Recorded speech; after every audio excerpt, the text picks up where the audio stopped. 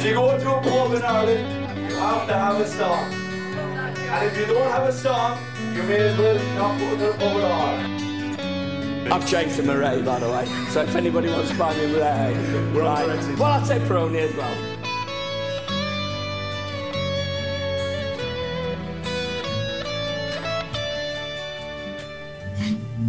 Good evening, ladies and gentlemen. The Four Blades in the pub here, and we're sat in a very joyous mood after, well, a very unexpected win last night against Aston Villa. I'm John, and I'm delighted to be joined by Dan.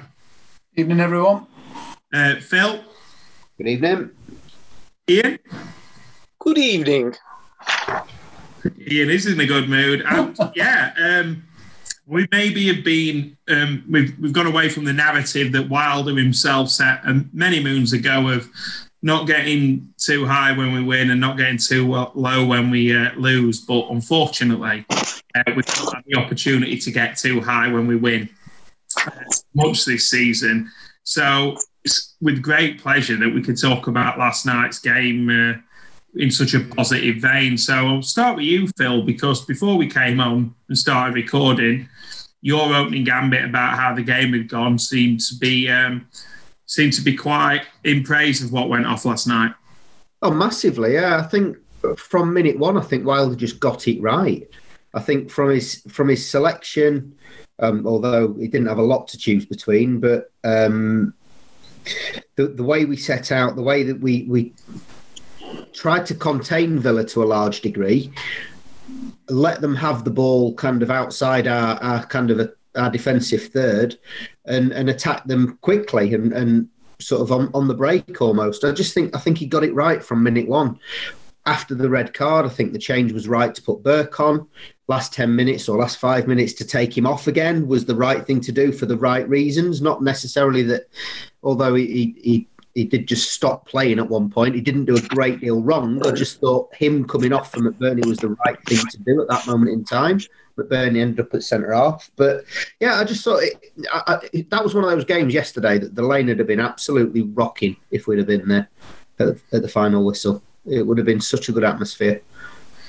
I agree with everything you've just said there, Phil. And Ian, with the players that were in the starting 11 before kick-off, was there anyone that raised an eyebrow with you?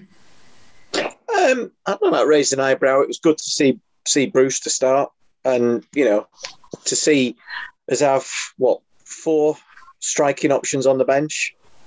It's not a while since we've had, and I'm not saying they were all fit enough to come on, but it's a while since we've had that depth to be able to have that and have those options. We've got little choice in midfield. I think the midfield kind of picks itself at the minute, as frustrating as certainly one player in that midfield has been. So no, I don't think any surprises for me. I think we are limited by what we've got. We're even more limited now, obviously going into the weekend, Saturday's game. But no, I was happy enough with the lineup.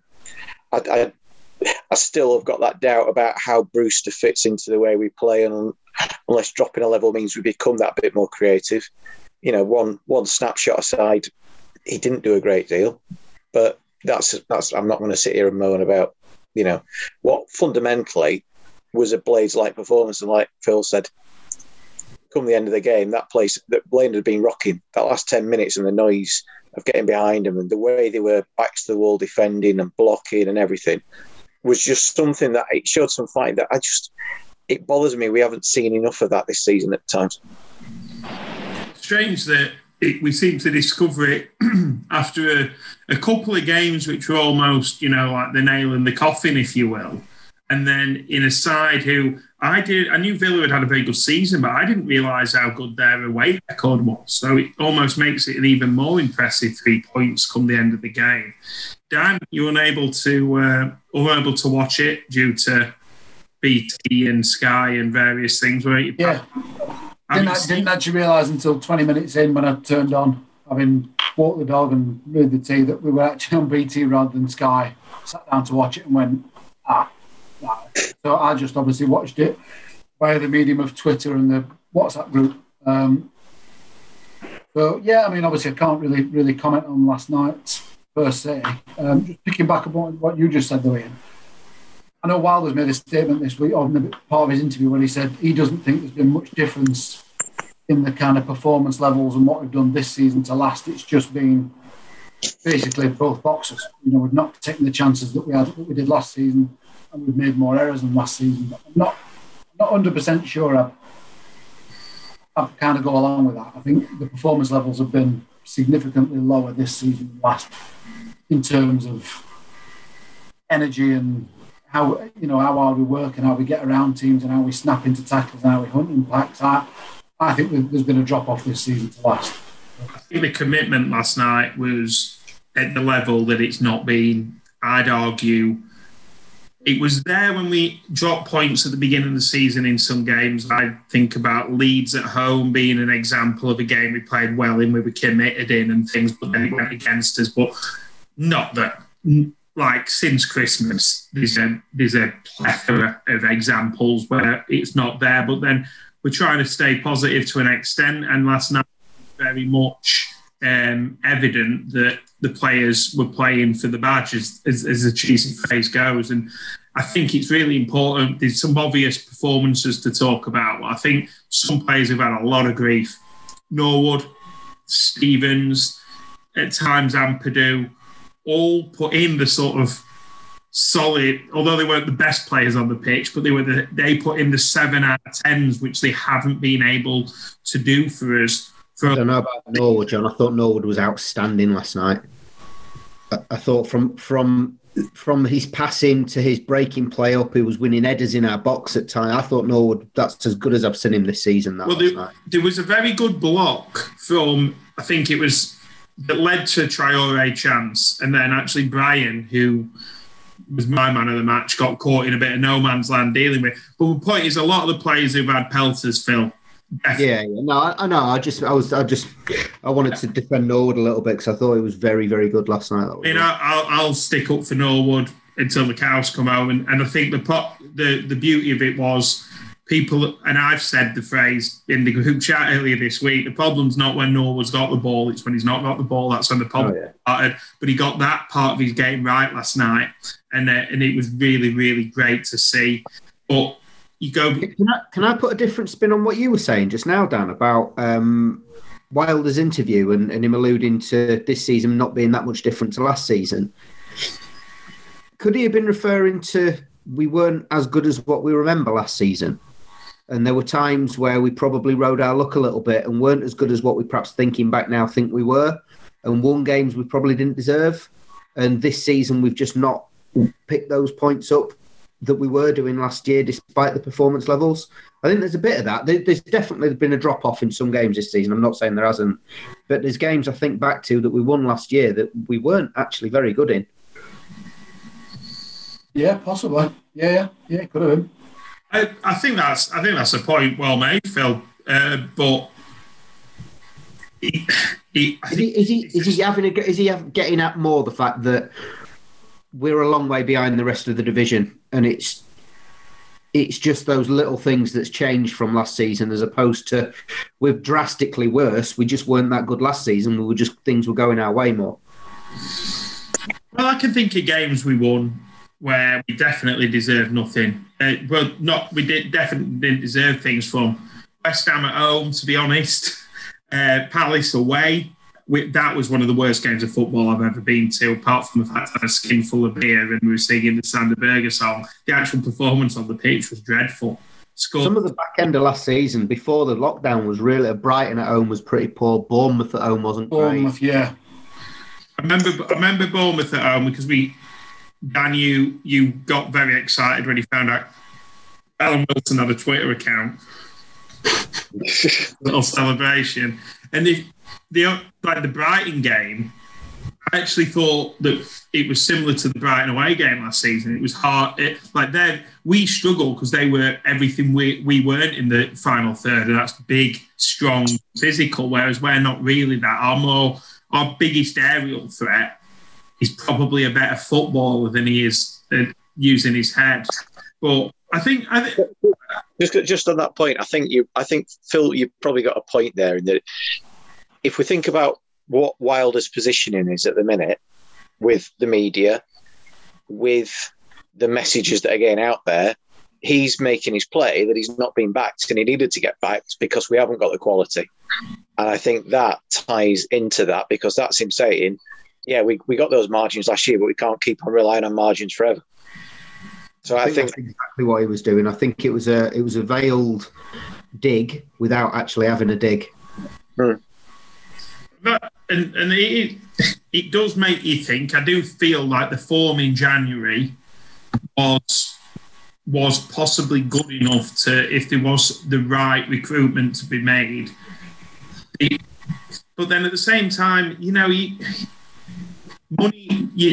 January traditionally never offers value for money, does it? And I think that will have been behind a lot of the logic in people above's thought process. Would we have been better if we'd got a decent quality defender in and a creative midfielder? Yeah. But, without sounding all bloody cliched, one gets hit by a bus or breaks his leg or something. There's no guarantees. But to focus back a little bit on some individual performances, Keane Bryan, I mean, when I spoke about him, it's not that I dislike the kid. Every time he's flirted with the pre-season, he looks a very good footballer. Nobody's ever going to establish themselves, particularly playing at a level that's clearly above where they've played before. And that's been the case for Bryan since he's been with us, without getting a run of games. And I think Keane Bryan's an example of, if you've come through at the top level like he did at Man City, the more these players play football, that sort of mystical idea that the top flight's unachievable for all these players, like we proved last season with the way a lot of our players outperformed multi-million-pound players, you start to see that there is actually quality footballer there who stayed at one of the top clubs in the country till he's 20-odd. And I thought Keane Bryan was really, really good. In terms of a centre-back, I think when he's in a one-on-one situation with someone running at him, and he had Traoré last night, so he's no mug, he's nearly as good a one-on-one defender we've got as, apart from O'Connell. He stands up people fantastically, and he's not rash with the tackle. In the air, I don't think he's as good, but yeah, I thought Bryan was outstanding. As a player, in the history, in the time we've all been watching that, has a player ever come from more of a wilderness to kind of establish himself and kind of turn people's opinions around more than Keane Bryan has? I guess Kieran Freeman to a degree. But sure, because possibly, but everyone knew there was a decent player in there, didn't they? Because he'd done well for us before. He'd just fallen out of favour. I think Bryan's basically gone from someone who people would have happily given a free transfer to, no one rated, to something that people are saying he's a decent player, might be worth a contract. He's been at the club, we've done this discussion last night, 3 years, nearly, will have been, because he came in the summer, we got promoted. This will be his third season, won't it?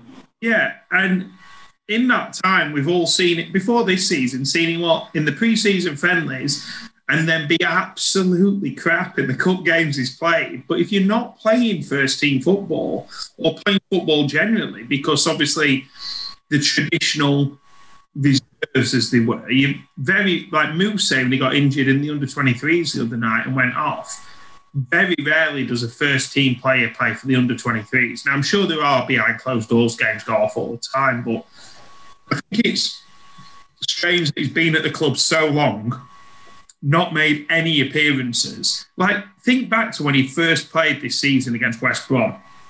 Everyone was like, what the crying out? What's going on here? Why is Keane Bryan starting for United in the Premier League? And now, if you were to say, oh, Bryan's playing, bomb scare, people would be like, well, he's been probably our best defender for the last couple of weeks. He's weird. He's coming. It's not just, gaining favour with the fans, like you say, Dan. It's coming in from the obscurity that he has. I can't think of one player who's done that in recent years. It never happens. He's one of those signings that's usually made, oh, he's not as good as we thought, let's move him on after a year, 2 years. I think it's only right, Phil, having defended and stuck up for him and being a big member of the Keepers Union, that we let you talk a little bit about Aaron Ramsdale. And you said weeks ago now, when we beat Man United, which is a great sentence to say, and I don't think I'll ever get bored of saying, but when we beat Man United, you said you could see a moment in that game where something changed. And it sounds like something out of a work of fiction, but it really has. It's so much of goalkeeping's confidence. I guess any footballer really, but so much of it is confidence because you're the last line. And what you're referring to then was a particular save, and I can remember saying it. I can remember the save against Man United where he just caught it clean, and it was just like those sort of catches can just change something in your mind. And ever since then, he looks assured every time he comes out for the ball, although he didn't last night, which can happen. Everything about his game looks better. He looks more confident with the ball at his feet. He even chipped the ball over, was it over Ollie Watkins when Jagielka sold him short last night? The save he made late on from, who was that from? The defence? Was it Konza? Who should never have had any right to get that ball, let alone get a shot away. But the save he made was just pure reactions, brilliant goalkeeping. And I know he's had some stick and he's deserved some of it. I think a lot of it's been undeserved as well. But I genuinely think there's an argument that he's been our player of the year. And it wouldn't surprise me if he won awards this season. Genuinely wouldn't. He's not but he's not done anything wrong in any. He's not had a bad game. In fact, he's had a good game since Christmas. Every game I would say since Christmas, he's had a good game. I put something on Twitter, and I think it might have been after the Liverpool game. But I said Ramsdale is showing now what he's capable of, and he's got a longer term future. And I said it makes you wonder if the mistakes he made at the start of the season had been made with the crowd in, and the crowd get twitchy, and the crowd get on his back, and the crowd get nervous, whether we'd be seeing the Ramsdale we're seeing now. Maybe actually playing behind closed doors has done him a favour these first few months. I got a reply from Brownie, who we know knows the gaffer, and some lads, and he says, "No, he'd love it. He'd love that. He'd feed off that reaction, and it might have got him through it quicker." It's an interesting take. Either way, I think he's showing some of his value now. I think there's some people are still dismissive of him when I said it at the time, and it's as if he's never going to carry favour with them. And for me, it's just like, one of the players said something the other day, and I can't remember who it was, in an interview. I think it was one of the players anyway, that it's as if opinions have been made before a ball's been kicked about some players already. And some people have got that with Ramsdale now, and I don't think they'll ever not have it because they're sticking to the guns on it, and that's just the way it is. Some players are always going to be that scapegoat. But he's, what is he, 21, 22? Young, still young for a goalkeeper. He's doing everything right now. Can only be good for us. I saw something the other day that West Ham had been linked with him. Yeah. That'd be interesting come the summer. If we did get a bid for him, whether we'd want to lose him or not, be interesting. I mean, the only thing about that is, I suppose it's one of the next logical areas for them to improve, but Fabianski's not ancient. He's not old. He's not ancient, and he's a decent... Ironically, I think the level Fabianski plays at is probably like Ramsdale's ceiling as a professional, like he's solid pen keeper. But like, I don't know, depends. That'd be an interesting discussion if someone said, "Oh, you can like 25 million quid comes in for Ramsdale." It'd be nice to see West Ham get relegated. Near that, John. Well, no, but that's the thing, isn't it? You've got that. Surely that'd be what to get rid of him. Wasn't it a 5-year deal he signed? Yeah, a long deal, long contract. I've got to say, I know. Obviously, I'll talk about goalkeepers all day. I do like talking about Ramsdale because I think it's an interesting sort of conundrum we've had this season. But I've given Ethan Ampadu a lot of stick this season. A lot of it's been justified. Last night, he was outstanding. Some of the blocks that he put in, some of the challenges he made, and especially when we went to 4-4 or 4-4-1 as it was, him and Brian together showed why he's so highly rated.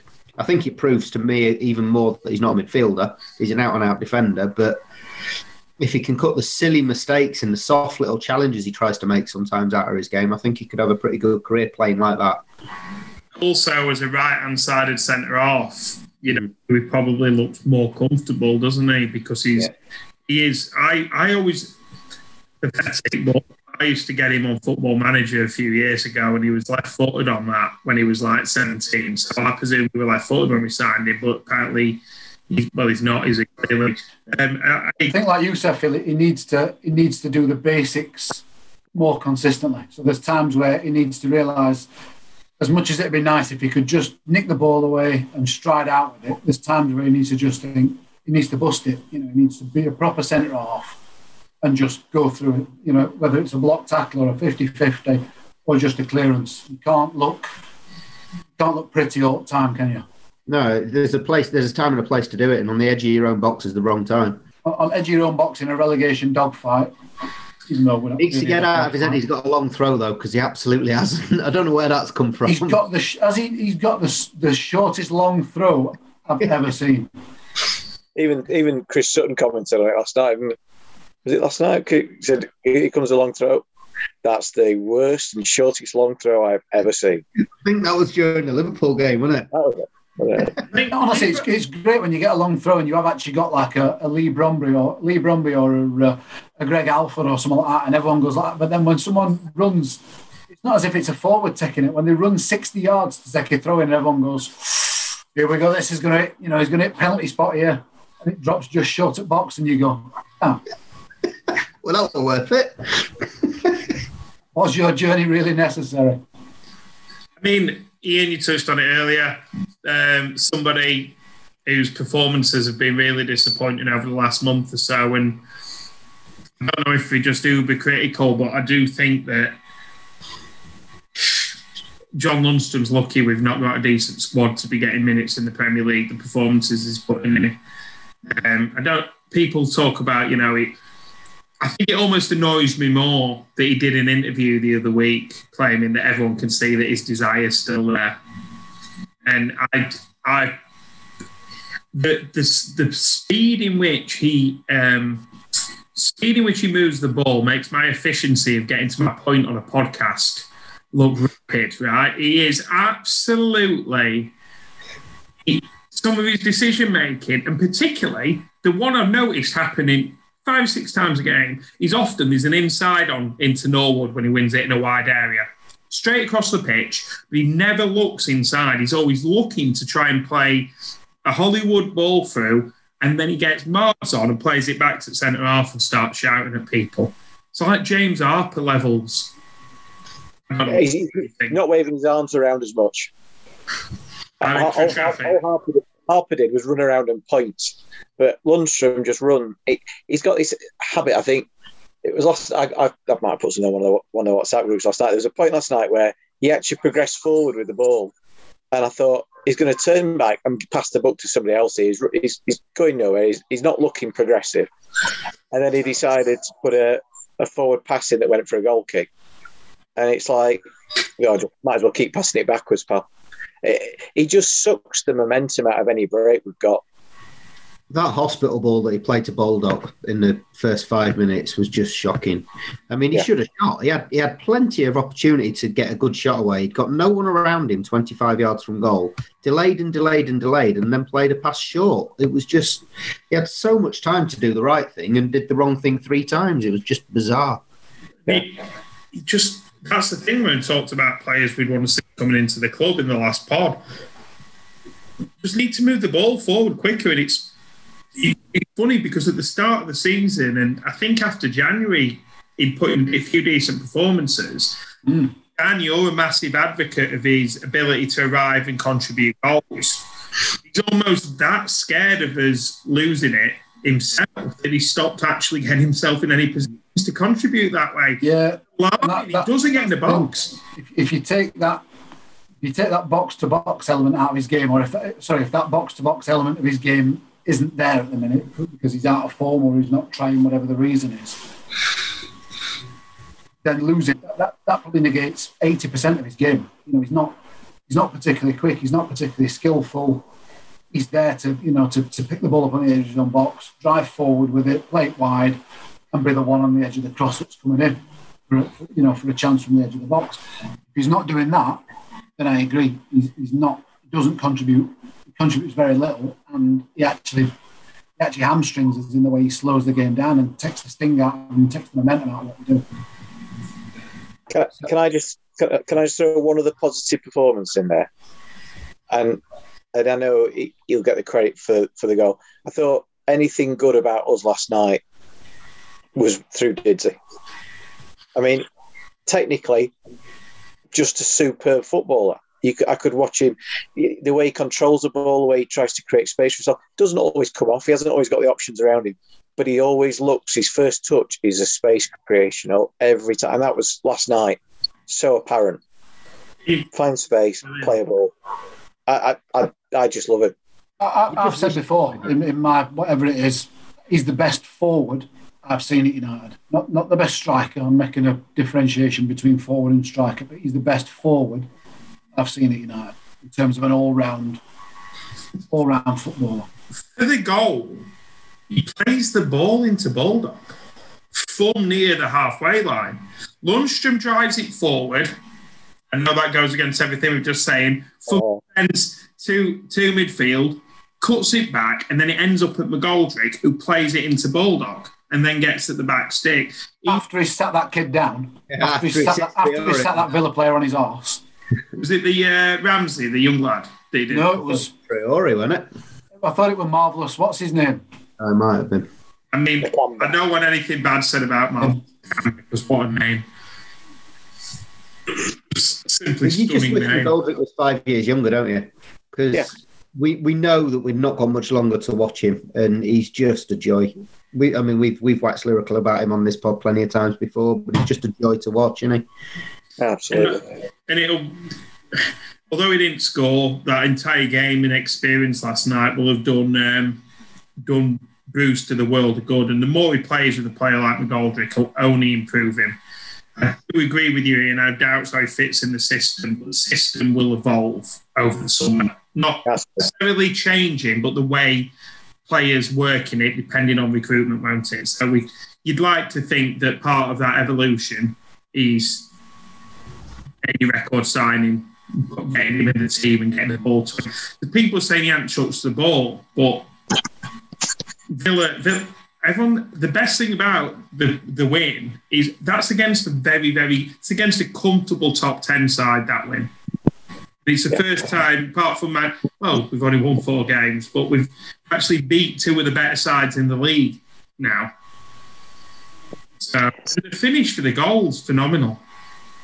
So difficult. The adjustment to his body shape and falling away, and yeah. So one thing we haven't talked about is those 3 letters which keep coming up. It's like you said just this evening, friend of the pod, Chops, text, scrap what I said, the worst thing I've ever seen is Fulham's thing. And Phil rightly replied, we say this after every game now. It's just VAR is ruining everything. And the worst thing about that one for me last night is they're not going bonkers, the Villa players. They're not demanding it's looked at. They're not like this is a real injustice, and then that happens. Did you hear Wilder's interview? He alluded to the fact, I think someone on the Villa bench was kicking off about it. And I think that might have had some sort of bearing on the way that it went, which is interesting, isn't it? Because he was saying about Villa can't really complain about decisions they've had against us over the last 3 games. Yet one of their bench, I can't remember exactly what he said, but he implied it was one of their bench that was kicking off about it. Well, you got Terry trying to get into someone's wife, and then you've got chuffing Craig Shakespeare there, who's an odious man. Friend of Sam Allardyce. The thing is, we've just said about VAR spoiling it, and I've put something on Twitter today that referees are almost hiding behind VAR, like it's some sort of sentient system that's making a decision, or it's a system that's making an incontrovertible decision, like Hawkeye, in or out, missing leg stump, hitting leg stump, that sort of thing. It's not. It's another referee with a monitor.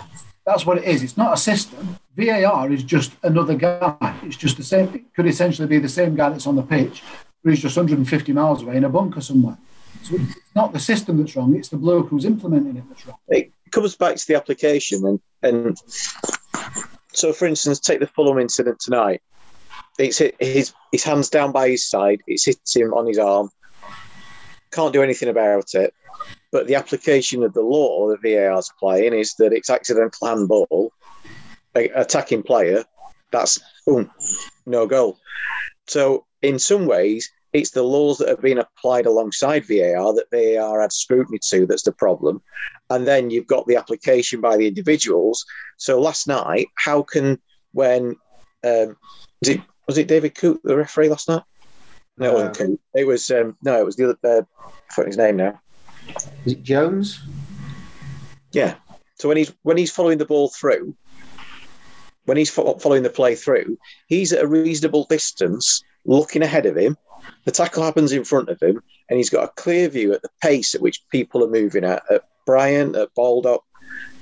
He then goes to a monitor because his pal Graham Scott, who was the VAR ref at Villa Park last season, funnily enough, is watching it in slow motion and replaying it in slow motion. A tackle. Why would we need to see the tackle in slow motion? It's either a tackle. It's either a booking or a red card, depending where the players are. The thing is, like you say, you don't need to see the tackle. The tackle's a foul. There's no question about it. It's a foul. It's a free kick, no problem. So don't slow it down to see where players are on the pitch, because you've got no idea from that the pace at which players are moving at. Yep. And actually, his touch wasn't taking him towards goal, I don't think. Well, it actually hits him on the back. So as he's running through, the ball hits El Ghazi on the back. And as Jagielka's coming towards him, he actually knocks it inside. So he knocks it towards Brian. Yeah. Now, you're right. I don't think Brian would have got to the ball before El Ghazi. I don't think that's in question. The fact is, was it a definite goal-scoring opportunity? And did the referee make a clear and obvious mistake in booking Jagielka? And I don't see how anybody can argue that. They asked Peter Walton after the game. Apart from the fact he visibly had to kind of consider himself before answering it, almost as if it was like a rehearsed answer. They then threw him with the clear and obvious question, and he just waffled a load of bullshit. It was ridiculous. The problem you've got, the refs aren't. It's almost like it's become like a little closed shop. So you've got a referee makes a mistake on a pitch, who is then backed up, or you've then got the VAR referee who either compounds that mistake or confirms it, and then you've got the PGMOL who will never ever criticise their own men. They never sanction their own members. Like last week, Lee Mason makes the absolute howler, and instead of the PGMOL coming out and saying, like Wilder might say, look, Aaron Ramsdale's had a stinker for the last 4 games. He's been dropped. Standards have got to improve. He's got to get better. So instead of the PGMOL coming out and saying, Lee Mason's been dropped. He's been stood down this week because that wasn't acceptable. He's got a blah, blah, blah. They say, he's injured. They cover his arse. And then Peter Walton and Dermot Gallagher come out and they refuse to condemn any of the colleagues. They always back the colleagues. Referees they're not answerable to anyone. And it's almost like some sort of, well, you might take this the wrong way, but they're almost worse than goalkeepers now in terms of you can't say anything about them. If you say anything about any goalkeeper ever, everyone who's ever pulled on a pair of gloves goes, whoa, whoa, whoa. Now, it's the same with referees. Anyone criticises a ref, every ref at any level, whether it's Sunday League, whether it's professional, whether it's retired, they all go, no, right decision, end of. It's become like a load of cronyist closed shop where you can't criticise them. Part of the problem is who they report to. They report to a referee. Right. It was a bloody awful referee at that. Yeah, exactly. If they were reporting to, and I can't stand the bloke, Sam Allardyce, if he was in charge of the referees, someone who's played the game, someone who's managed the game, someone who gets the game from that perspective, and the referees had to answer to someone like that, I think there'd be a different approach, there'd be a different mentality, and there'd be a different way about it. Or a panel. Yeah. So rather than having a referee or a manager, have a panel of a referee, a former manager, a former player, a former chairman, whatever it is. So you've got a bit of input from everyone. I mean, what do we all sit down at work and have every year? An appraisal, don't we? Where we talk about how we performed at work. Now, when that happens with a bunch of referees go, oh, yeah, it was a dodgy one, that, but VAR, Michael helped you out on the VAR that night, didn't he? And it was a tough call, but you made the right decision and the rules of the game. And then they all gather around the rule book and they all get very happy indeed. Wow. It's like becoming more of a closed shop and like the disconnect and like not a United thing. But like we were talking about, did you see the interview with Steven Gerrard last night? No. It was on Twitter. But the referee had basically the striker for Rangers, Morelos scored. Not scored. He got booked for diving, and it's a clear. Like in the replay, it's a clear foul. And Gerrard says, "Well, the ref said he's going to speak to me about it inside, but he's not, is he? Because he's in a different stand, so he's just lying, and nothing will happen, and nothing will be done about it." And then they said, "Oh, what are you thinking about? Is he all right? Is he worried about getting a reputation?" And Gerrard said, "I won't worry about him. He's got his shirt off dancing to Sweet Caroline in changing room, but it still shouldn't be happening." But like in all seriousness, he's just become. It's like they're doubling down on their incompetence, isn't it? So in any line of work, if you add sort of extra scrutiny, the suggestion is that the process is improved because it's got more scrutiny. But if the scrutiny that's happening is from somebody of equal standing in the same interests, it's not scrutiny at all. It just strengthens the first decision or allows the first decision, when it's wrong, to be sort of twisted in the way that suits those two parties. And like politics, isn't it? People from within the same party are unlikely to ever criticise someone from their own. It just doesn't. Just going to toe the party line, aren't you? Exactly. Do you know what pissed me off more than anything about the whole thing yesterday? Was when they asked Joe Cole about it, and I can't remember. Is it Karen? What was it? Carney. Karen Carney. That's it. And all Joe Cole wanted to talk about was Ethan Ampadu being out of position. And if Ethan Ampadu hadn't been out of position, it wouldn't have happened in the first place. That's not what you were asked. You were asked whether it was a sending off or not. Joe Cole was obsessed. What Joe Cole had done, bless him, is he'd done some research on Sheffield United and he was desperate to get across this idea that he'd come up with from the clips he'd watched. Because he expected us to lose 2 or 3-0, that when you have 3 at the back, this is one of the problems, and it gets exposed when you play against wide players and a good striker like Watkins. That didn't happen, so we had to start trying to shoehorn that in. Kept saying, he goes, well, that sometimes happens when you play 3 at the back. He was like, all right, Joe, we get it. And also, he's just not very bright, is he, Joe Cole? That's the other issue with the whole process. But we're a little short on time tonight, boys, so without drying about VAR, we'd all agree it was an absolute load of bullets, that decision last night. And just quickly, while we finish off about VAR, one last thing. I've just checked one of the WhatsApp groups, and our Sam has just said that's the worst offside decision I've ever seen. So, to my point earlier, we've now seen 2 of the worst decisions ever today. Yeah. Anyway, carry on. Werner had scored against Liverpool, and it's been disallowed, but in terms of the sending off, the real impact will be probably seen on Saturday. So about 8:30 last night, I opened my Instagram account to see that Ollie McBurney had posted a picture on his story of Jaap Stam with the phrase, "I'm ready," which is... He divides a lot of opinion, McBurney, but I generally don't think he takes himself too seriously. And he's probably better in the air than Ampadu and Bryan. He means everything at the back.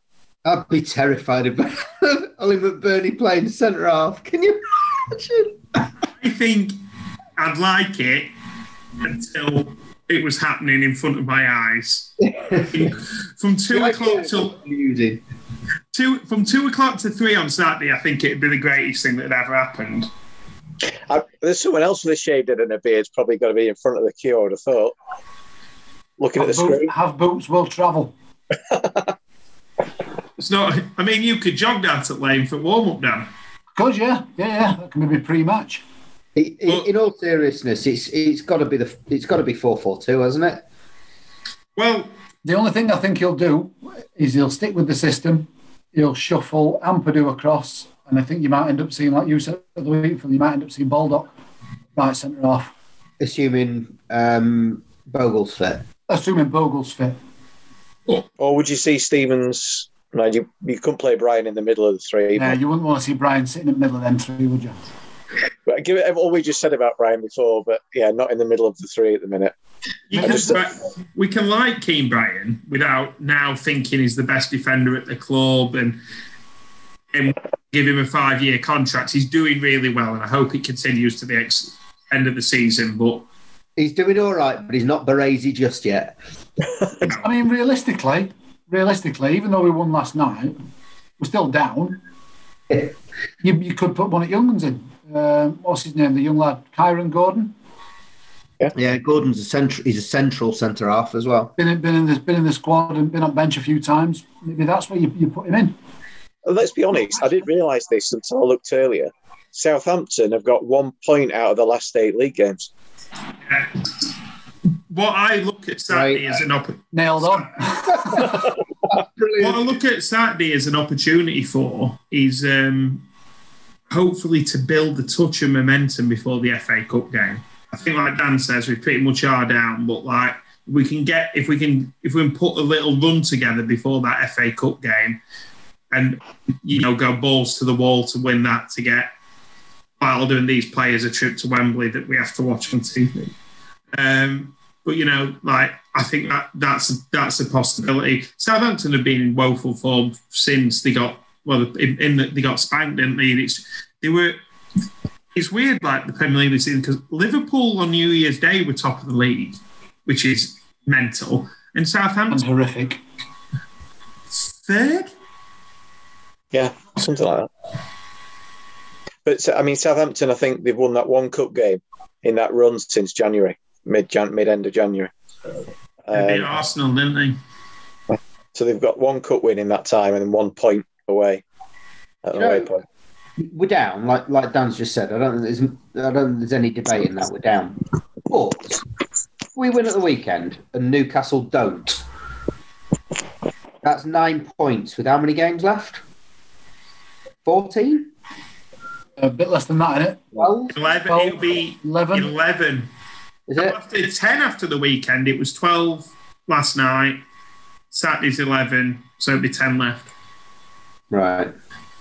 So yeah, we're down. Brighton teetering as well, but I just think it's too little, too late. We've played 27, so we've got 11 left. 11 left. We've got to win 7 or 8 games, haven't we? Yeah. Just happen. I mean, it'd be nice. But I like. It was one of these where you actually needed a video vlog then, just to see the look on everyone's faces when you said that.